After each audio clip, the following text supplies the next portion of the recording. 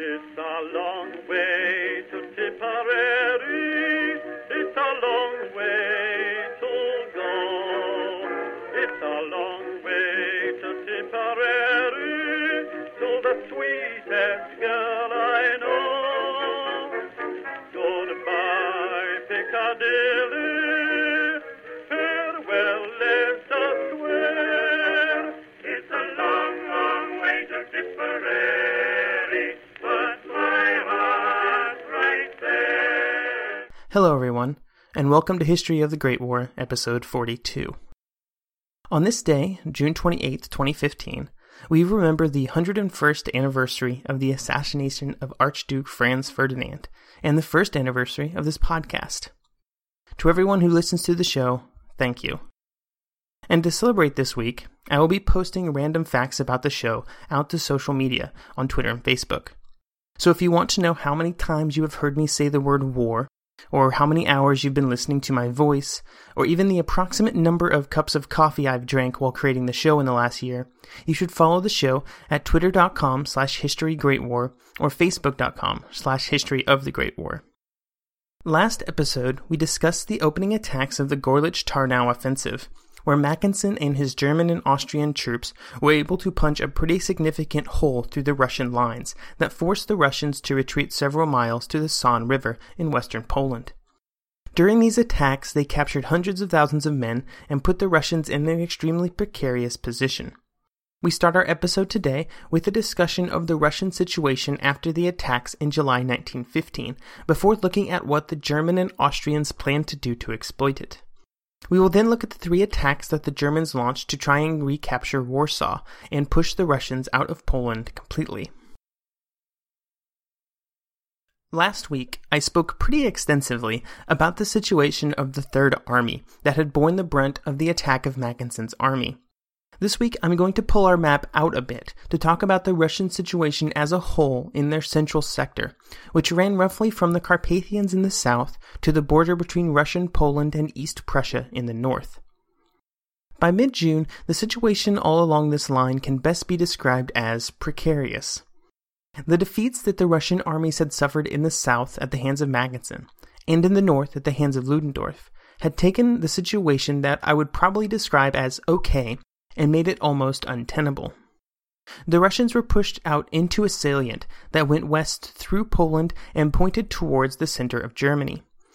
Before Mackensen's advance, this salient had to be concerned with the forces in eastern Prussia, but now they also had to be concerned with the new German forces that had pushed in from the south. General Alexiev found himself in command of most of this line, having taken over some of it from Ivanov earlier in the summer.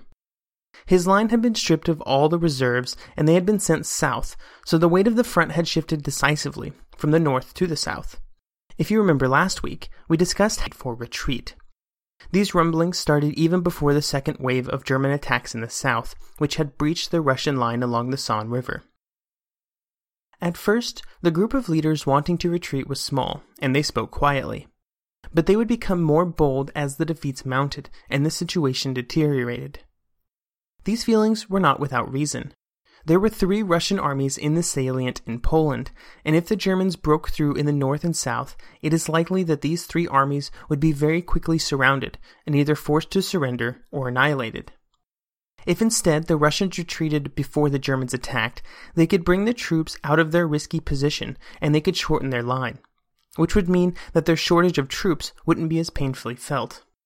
In his book Eastern Front 1914 to 1917, Norman Stone describes some of the reasons that a retreat couldn't happen. In this quote, Norman Stone references Stavka, which is Russian high command. Quote, "But Stavka shrunk from such a policy. It would mean letting the Germans take Poland.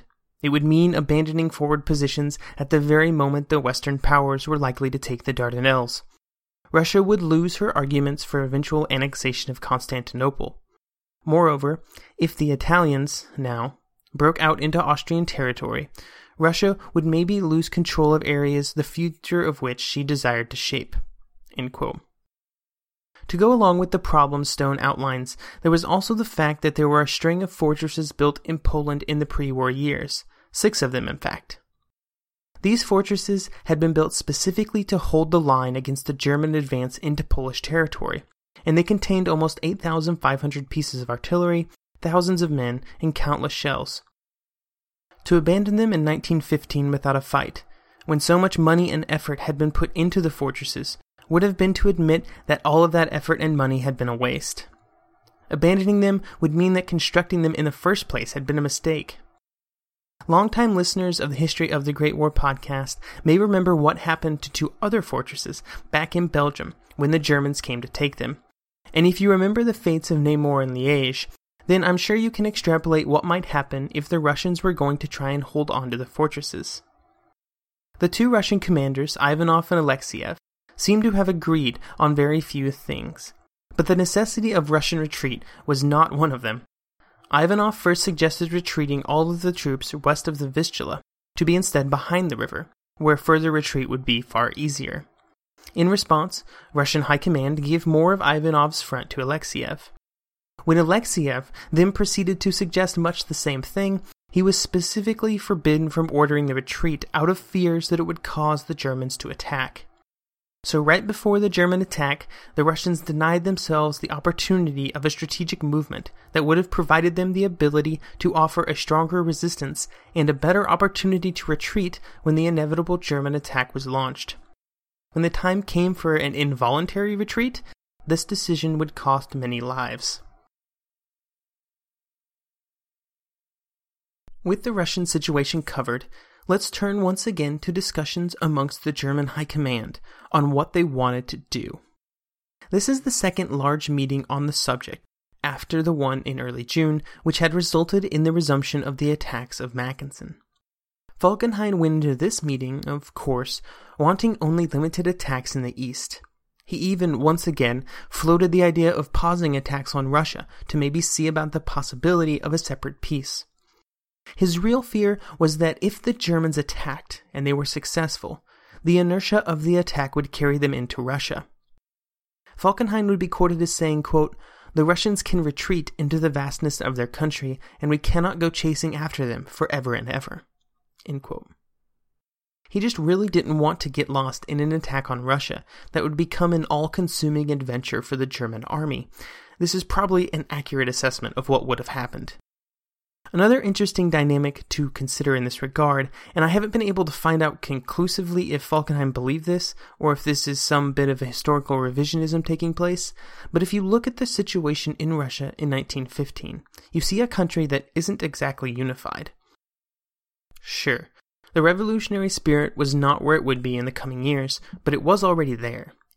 There's almost a revolution in 1905, and those sentiments hadn't completely went away.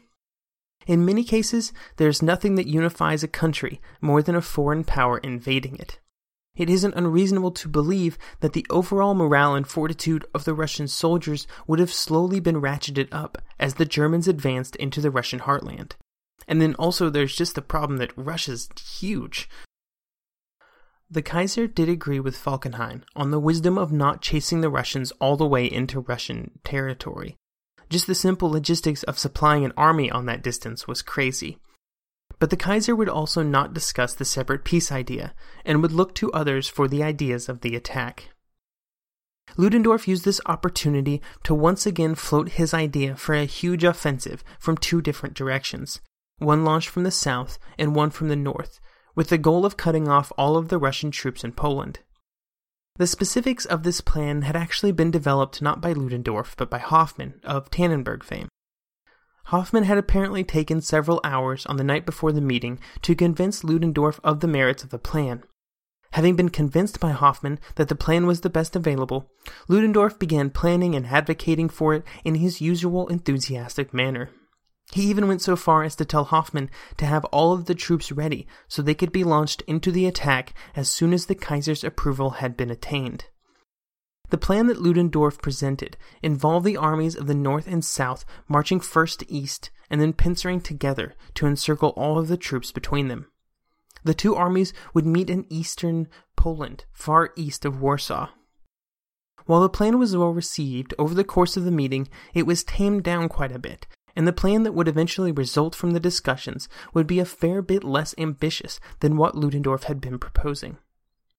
The attack would be a three-pronged offensive that was designed to completely push the Russians out of Poland, but did not have a huge emphasis on encircling them. The three attacks would occur first in Galicia under the command of Mackensen, to the north of Warsaw on the Narew River under the command of General Gallwitz, and finally Hindenburg and Ludendorff would attack in the north. The armies of the north and the south would meet somewhere on the River Bug in Poland. The removal of the opening move east of the northern and southern armies is pretty important because it greatly reduced the size of the sack in which the Russians could be encircled. Ludendorff at first strongly objected to the reduced scale of the attack. He was, however, forced to eventually accept the plan. It was still a very large operation that would require the Germans to abandon plans that had been made earlier in the year, which were to deal with Serbia in summer 1915. And it definitely meant that Conrad could not do anything against Italy anytime soon. So now the die had been cast, and on July 12th, 3 German attacks would be launched, one driving south, one driving north, and one driving west. We will cover them in that order, starting first with the attacks in the north, and then moving to the south, and finally to the attacks in the center. We start with discussions of actions in Courland. Last week we covered the initial German advance into the area, but this week we will talk about the next set of operations. Ludendorff believed that a large attack should be launched out of Courland against Russia, because it would have much the same effect as a deep advance in the south, because it would threaten the entire Russian line. Falkenhayn did not think that this was even remotely close to a good idea. Courland wasn't well developed, and there were serious issues with moving large groups of men in the area, and of course keeping them supplied. There were very few roads and almost no railroads, and this meant that maintaining much mobility was almost impossible. In a broader sense, critics of Ludendorff point to ideas like this proposed offensive as evidence of his unrealistic visions for offensives that could have never succeeded.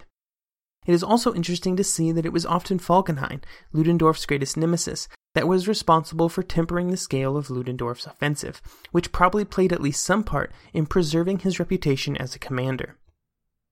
It is one of those interesting what-ifs, that if Falkenhayn had really wanted to see the star of Hindenburg and Ludendorff drop a few pegs, he could have let one of these large offensives take place, with the knowledge that it had a pretty reasonable chance of failure.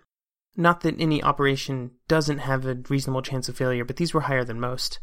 And through the failure, maybe the public's faith in the duo would have been lessened. This would of course have been very selfish of Falkenhayn. Lots of material and casualties would have went into the move, but it would have maybe been possible. But for their part, the Russians were mostly concerned that a further German attack would threaten Riga and Kovno. These locations were about 170 miles apart, and being concerned with the safety of both meant that it required a lot of troops to defend both of them and to have enough in the middle to keep them safe.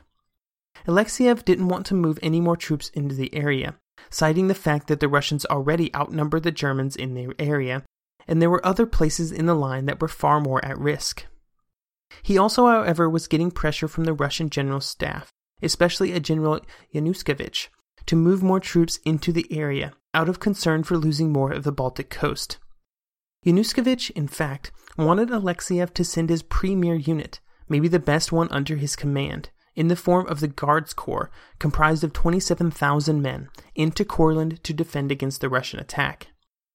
Alexiev instead planned to use the Guards Corps as his primary means of covering the retreat of his other troops in Poland. Due to Alexiev's reluctance to follow requests from his superiors, it was decided that maybe Alexiev couldn't command as much of the front as he currently was in charge of, and therefore there was a new front created, the Northern Front, which would be put under the command of General Ruzsky, the general who had been in charge of the disaster at the Masurian Lakes in early 1915. While this was obviously a demotion of sorts for Alexiev, in reality I doubt he minded too much. It wasn't like he wasn't busy with trying to keep his men from being encircled and annihilated in central Poland during this time. Anytime there is a command change for any unit in a wartime situation, there's often a bit of confusion while the new commander moves in and figures out the situation. This confusion wasn't helped by the fact that Alexiev pretty much just washed his hands of the whole situation in the north as soon as he heard about what was going to happen, even before Ruzsky had time to take over. It was around this time that the Germans decided to launch their attack, because that's what the Germans do. One of the areas that the Germans really focused on was the fortress of Kovno. The fortress complex of Kovno was manned by around 90,000 men, and they had at their disposal 1,300 guns. In theory, it was a large, formidable series of forts and entrenchments. It did, however, much like many of the fortresses we have discussed so far, have some serious weaknesses. It had been initially designed and built in 1880, and artillery had changed a lot since that date. The fortress also hadn't been kept in good repair or improved much for most of the time between its construction and the start of the war.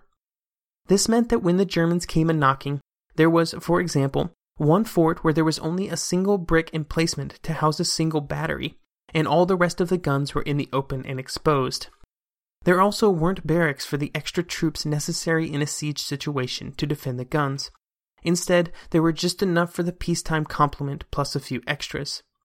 When you are talking about moving in tens of thousands of men to man the trenches and fortifications, the lack of space to house them becomes a problem. Also, none of the communication lines between the forts were buried underground, so they were very quickly cut by the German bombardment, and this would keep most of the forts from being able to sort of interact during the siege. In situations like this, the German bombardment of the fortifications couldn't help but be amazingly effective. The defenders put up a very good fight, though, even though they were outgunned. The defenders of the first 3 forts to be focused by the Germans held out for a few days, which I think is actually really good. But they were finally forced to capitulate with very high casualties when the Germans brought in their huge siege guns. After the forts started falling, a chain reaction began, and they began to surrender faster and faster. After the first few surrenders, the commander of the defense fled from the scene, reportedly being chased by the police. The German 10th Army, who was now in charge of the attack, took over the complex, capturing all of the guns and 850,000 artillery shells. At this point, a huge gap developed between Ruski's 2 armies, which had been centered on Riga and Kovno. This gap was made worse by Ruski's fears of a German attack against St. Petersburg, then called Petrograd. The gap that developed was 50 miles wide, and it was only patrolled by a meager force of Russian cavalry. It was ripe for a German attack. Alexiev refused to give more troops to Ruski, this being after the attacks in central Poland had begun, and he was far more concerned with getting his army out in one piece than helping Ruski with his mistakes. So we will leave the rest of the tale of Courland and the shattered Russian northern lines until next week, when Ludendorff launches his final 1915 offensive. In the south, we visit Mackensen's army that was doing Mackensen things, as it started up its attacks again. There wasn't too much different this time, except that this time they were heading almost straight north instead of east. Conrad wanted Mackensen and his army to be marching further to the east and to hopefully trap more Russian forces, but he was almost completely ignored by Mackensen and Falkenhayn. This moment is the picture-perfect moment to describe the hierarchical organization in which Mackensen was technically under the command of Conrad, but never really listened to him. Overall, Falkenhayn left the specifics of the attacks up to Mackensen, and is quoted as saying, quote, "It is endlessly less important where Mackensen and the Bug Army break through than that they should merely break through somewhere," end quote. The Bug Army was the name of the forces attacking in the south, named after the river that they were pushing towards. Falkenhayn was correct in his assessment that the Germans only had to achieve a decisive breakthrough somewhere to begin a chain reaction along the front. Mackensen now had 33.5 German divisions under his command, and 8 more Austrian divisions joining in the attack on the right. On the front that they were attacking, there was roughly an equal number of Russian divisions. For these new attacks, Mackensen didn't change his tactics very much. Heavy concentration of artillery fire in the center, with the intent of raining as much weight of fire on the enemy as possible, and then a push straight through. No flanking maneuvers or fancy footworks in the attacks. It had worked once, so why change it now? The continued reluctance of Russian commanders to either order a retreat or provide their men with suitable defenses assisted the Germans in the attack greatly. The Russians hadn't been in their current positions long, but even so they were underprepared from where they could have been once the German attack came. Mackensen began the attack by moving towards Lublin and Cholm, and he had captured both of them before the end of July. The Russians were getting bludgeoned all along the front, and their tendency to not order retreats was soon causing them to lose men far faster than they could be replaced in the line. By the end of July, Alexiev, who was now the commander of the area, was constantly being asked by the Russian General Staff why his army was doing so poorly in its fighting. After all, it was a huge new army that had been assembled and put in place specifically to keep Mackensen bottled up in his positions. The entire front had been robbed of reinforcements to make this happen, and yet it wasn't stopping the German advance. Alexiev would tell High Command, quote, "You appear not to appreciate the situation regarding the 3rd and 13th Armies on Mackensen's front. In numbers, they are now insignificant, exhausted in an extreme degree, incapable of further resistance." End quote. The result of the battles were casualty figures that seem much like what happened during the first week of the Gorlich-Tarnow offensive. The Russian 10th Corps was down to 4,000 total men. The two armies facing Mackensen were short of their full number by 180,000 men. Even the luckiest of the divisions found themselves in the path of Mackensen would end up losing half of their strength. We now turn to the third and last of the attacks that we will discuss today, that of General Gallwitz and his German troops along and over the Nerev River, with the goal of marching on and capturing Warsaw.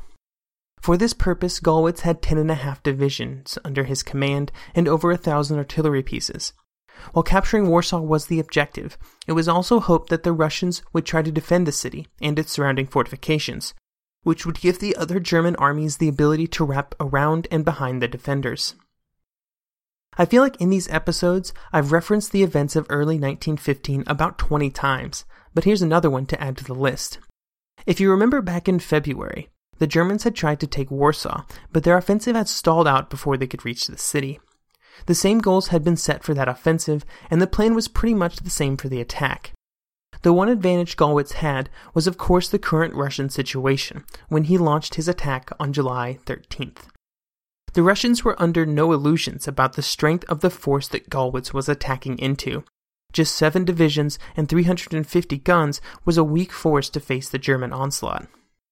Alexiev had been trying to move some reinforcements into the area, but just didn't have time to get things sorted out before the Germans launched their attack. The Germans, in what I can only assume was a purposeful move, attacked right at the junction between two Russian armies, with a bombardment that was, as usual, very disruptive. On the first day of the attack, there was already a 2-mile-wide gap in the Russian front, with not very much in front of the Germans but the Polish countryside. General Litvinov, the commander of one of the Russian armies involved, ordered his men to fight and die where they stood instead of retreating, and they died. A lot. The 2 closest Russian reserve corps were moved in the direction of the attack, but when they arrived they were not held together as large units, and were instead handed piecemeal to the 2 army commanders. In the 4 days of attacks, the Germans managed to capture 24,000 prisoners, which is a very small number when compared to the prisoner numbers I've been throwing out over the last few episodes, but there were far fewer men involved in these actions on the Nerev. Alexiev, realizing the situation, ordered all of his troops back to the Nerev River, where he hoped that the waterway would offer some protection from the oncoming Germans. The same General Litvinov was not optimistic about his army's chances at their new positions, quote, "My army will be unable to hold out for long on this new line. It has not been fortified, and its right flank is altogether unsuitable for defense." End quote. Even with the weakness of these new positions, the Russians did have one advantage. As they fell back, they met more and more reinforcements. By the time that the Russians had reached the river, the Germans had lost any numerical superiority that they had at the beginning of the offensive. There were nearly double the Russians in the lines on the Nerev when you compare to what had been in the line at the beginning of the attack. Even though Gallwitz still believed that his men could push through to Warsaw, when they attacked the Russian line, they were stopped. Really, in a vacuum, it's pretty likely that the Russians could have held the line on the Nerev against any German attack that could have been launched at them with the resources that Gallwitz had under his command. Unfortunately for the Russians, none of these actions were happening in a vacuum. In the south, Mackensen's attack north was making great progress, and if the Russian troops stayed to defend against the German attacks, it is very likely that they would have been cut off. Therefore, it was decided by Alexiev and the Russian High Command that the men should retreat to the Vistula River. With the decision to retreat to the Vistula, the Russians were also forced to abandon Warsaw, and Alexiev was told to start the evacuation of the city. Alexiev began evacuating his troops from around Warsaw as quickly as possible, a feat that probably wouldn't have been possible if it wasn't for the fact that the Russian formations were at half strength. On August the 4th, the Germans entered the city. And that's all for this week. Next week, we will continue covering the Russian retreat from their Polish salient as they try to stay one step ahead of their German pursuers. The tale of the Russian retreat will be coming to an end next week, with the exhaustion of the German attack and the Russians making a critical command change. We will also, of course, talk at length about the consequences of the massive Russian defeat in the East. Before we end this episode, though, I solicited some questions on the Facebook page to celebrate the 1-year anniversary of the show. The first question was around my plans for covering the war at sea, from one of the first people to ever like the page on Facebook, Brad. Well, Brad, yes, and it will be soon. In about 3 to 4 episodes after we take a little Italian excursion, we should be covering quite a bit about the naval actions up to this point in the war. The last time we talked about naval actions, I was quite brief, as I often was in episodes last year. In the coming episodes, we will talk at length about the great adventure of Admiral Spee and his little fleet. We will talk about the mysterious British Room 40 and the Battle of Dogger Bank, and also the frustration on all sides that the hugely expensive navies had not managed to find a decisive battle. I will also have an episode dedicated to submarines that is currently penciled in for later in this year, but that's still a little foggy. The second question comes from listener William, who asks about a very specific source, Myth of the Great War, a new military history of World War I, which I have read, although it was probably about a decade ago. The book actually holds a very special place in the genesis of this podcast, because I remember after reading it being a bit confused about how much it contradicted other sources that I had read about the events in the war. This caused me to fall deeper into the research hole. There are a lot of pieces of Mosier's work that I don't think I agree with, but it is at least an interesting perspective since so many histories out there swing very hard in support of the British. Mosier takes a very different approach to his history, and definitely swings very hard in the other direction. I've already started the source list for 1916, I like to think ahead, and thanks to the donations of listeners, the source list will be greatly expanded. I will just have to see if Myth of the Great War makes the list. And speaking of lists, I'm hoping very soon to be done with a website redesign that I've been poking around on for a while, that will focus on a much greater emphasis on the source list for the show. The current site doesn't make for an easy browsing experience for episodes and sources, but hopefully the new one will be far superior, with the ability to properly filter sources by year, topic, and episode. Also, if any listeners have a favorite book about the war, let me know on Facebook, Twitter, or through email. There are thousands and thousands of books on the war, and I can't pretend to have read 1/10 of 1% of them. So I'm always up for hearing about a cool book from some obscure author on some obscure subject. With the questions out of the way, I think it's time to call Year 1 of the History of the Great War podcast complete. I'd like to thank everyone who has listened to the last 42 episodes, and hopefully you will continue listening for many more. Hopefully you will join us again next week as we finish our series on the Great Russian Retreat of 1915. Goodbye, Piccadilly, farewell, Leicester Square. It's a long, long way to Tipperary, but my heart's right there.